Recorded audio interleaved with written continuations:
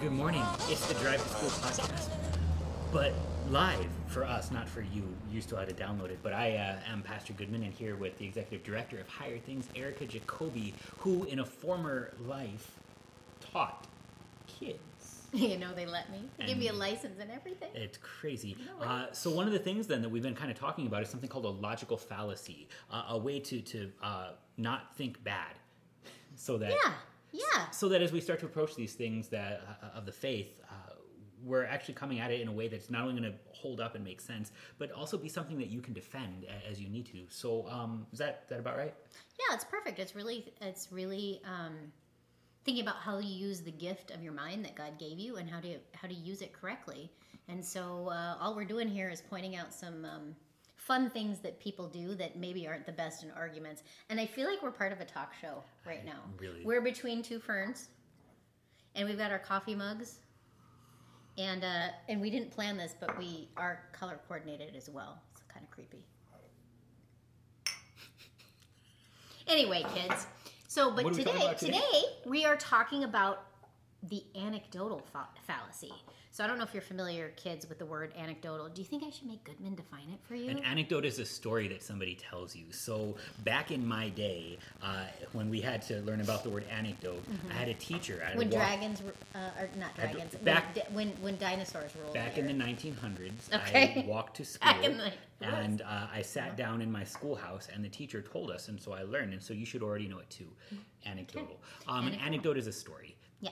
So what's an anecdotal fallacy, though? Because stories are real things. Stories are real things, and they do happen to people, and they're interesting to hear about. However... Some of them. That's true. That's very true. There are some stories that are more interesting than others. So an anecdotal fallacy is when someone uses a personal experience or story of an isolated event as though it makes the argument valid. So that in essence, you're using your story as proof of something.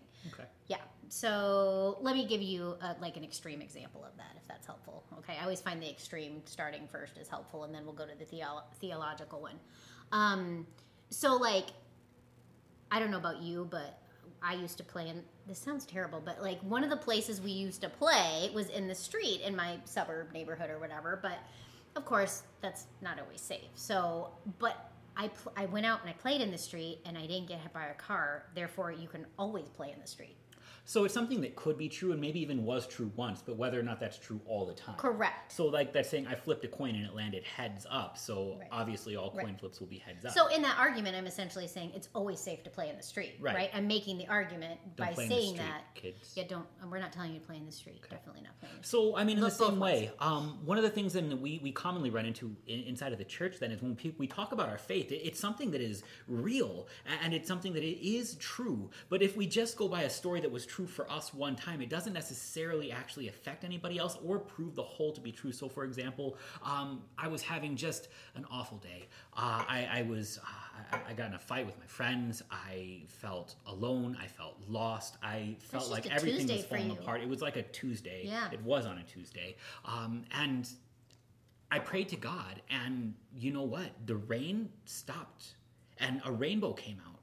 And then I knew that God was real, and you should believe in him too because of this. Right. Now, all of those things might actually be true, but that doesn't necessarily mean that it's something that holds true forever. So just because it stopped raining and I said words doesn't mean that God is real. Right. But if he rose from the dead and 500 some odd people saw it, that's a different place to start on. Then it's not simply one person's story, but it is a historical one fact that stands across multiple people seeing the same thing. Right. And that's great that you felt better and that you prayed and all of those things, but that's not an argument that's going to convince anyone of any sort of truth, right? Right, because it's just me and it's just the one time. So if it's going to be just a one-time thing, lots of people have to see it. Right. Or if it's going to be something that only one person sees, it has to be demonstratable over and over again. Yeah, absolutely. Yeah, so anecdotes, we use these all the time, I think, these anecdotal arguments really frequently. Because if you personally didn't find something to be true, then you can't prove it to me, right? That's a really hard thing to argue against, right? Well, and it also puts us in a weird spot in that you didn't see Jesus rise from the dead, and neither did I. So how am I supposed to go based on this thing as if it's true if my Right. story doesn't line up with it? Can you have a truth that's apart from your personal lived experience? That's the real question. And, well, have you ever been to China? Right. Does China exist? Right. You can make the moon argument about that, right? Don't say that we've never landed on the moon, please. We never landed on the moon because I I personally have never been there. So you can see why anecdotal fallacies are problematic. Very and problematic. We should try not to use them. So what do you do then if somebody tells you a story and expects you to believe everything based on that one story? Well, let's use yours. Okay. Right? Let's use yours where you said, it's having a terrible day, and you basically said this is evidence that there is a God. There is a God. And you can simply say to that person, well, I believe your story. I mean, I believe that you were having a bad day. I believe that you prayed and these good things happen. But that's kind of, and you can point out that's anecdotal. That's not proof to me of God's existence. There are lots of other things that would be proof to me in the natural universe of God's existence rather than you praying and there being a rainbow. Although, could you do it again? I can't. So sorry. Okay. I will have another bad Tuesday though. I bet you will. My day right now is getting worse, but Because you're talking to me. I guess. But so when you're gonna then give an argument to your faith, start with the scriptures and not just your experience with them, because nobody else can have your experience with them, and so nobody else can quite have that story. And in the same way, if you're interacting with somebody who's only giving you stories and not the facts that go alongside of them, you can ask for something that could exist apart from them. So in other words, would there still be a God if I never prayed on Tuesday?